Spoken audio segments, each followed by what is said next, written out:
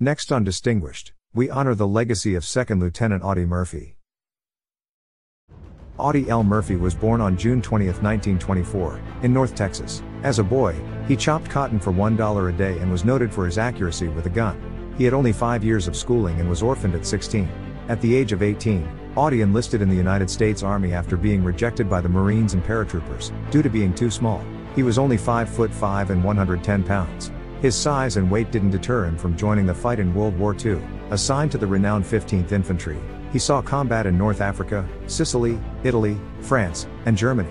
2nd Lieutenant Murphy's courage and leadership on the battlefield were unparalleled. He commanded Company B and bravely held his position against a fierce enemy assault. With tanks and infantry closing in, he fearlessly directed artillery fire, and is credited for eliminating 240 German soldiers. Alone and exposed, he even climbed onto a burning tank destroyer, using its machine gun to repel the enemy. His heroic stand saved his company and forced the Germans to retreat. For his extraordinary valor, Audie Murphy became the most decorated American soldier of World War II. He received the Medal of Honor, Distinguished Service Cross, Silver Star, and numerous other awards. In total, he earned 33 military honors, including every Medal of Valor bestowed by the United States, as well as several French and Belgian medals.